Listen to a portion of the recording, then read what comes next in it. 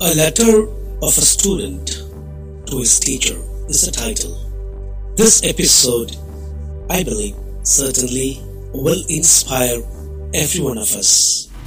Welcome to KRI Inspire Podcast.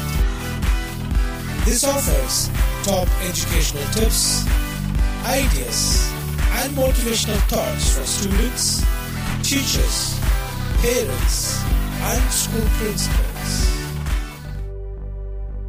One of the greatest businessmen, Mr.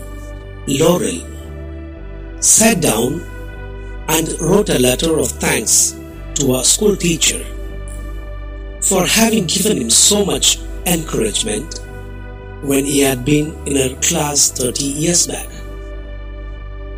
The following week, he received an answer written in a very shaky hand. The letter read, "My dear Laurel, I want you to know what your note meant to me.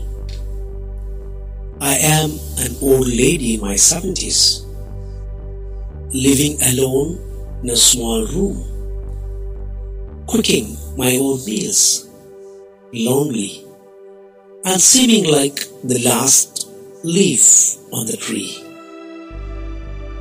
You will be interested to know, Laurel, that I taught school for 50 years, and in all the time, yours is the first letter of gratitude I have ever received. It came on a cold, blue morning, cheering my lonely old heart as nothing had cherished me in many years." As soon as the businessman received this letter of reply from his teacher, he was in tears.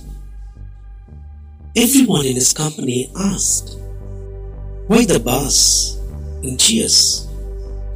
But among one took the courage and asked him why he shed tears as soon as he read the letter, and went back to his office and brought a piece of paper and read to all his employees. The piece of paper read, "Dear Laurel, one day you will make a big businessman." This word of my teacher inspired me, and today I am a big businessman. I am surprised my teacher, even at the age of 70, she remembers me. Well, dear friends, it is a fact of life today. Every true teacher reads the future of our children in the four walls of a classroom and prepares the child for the future.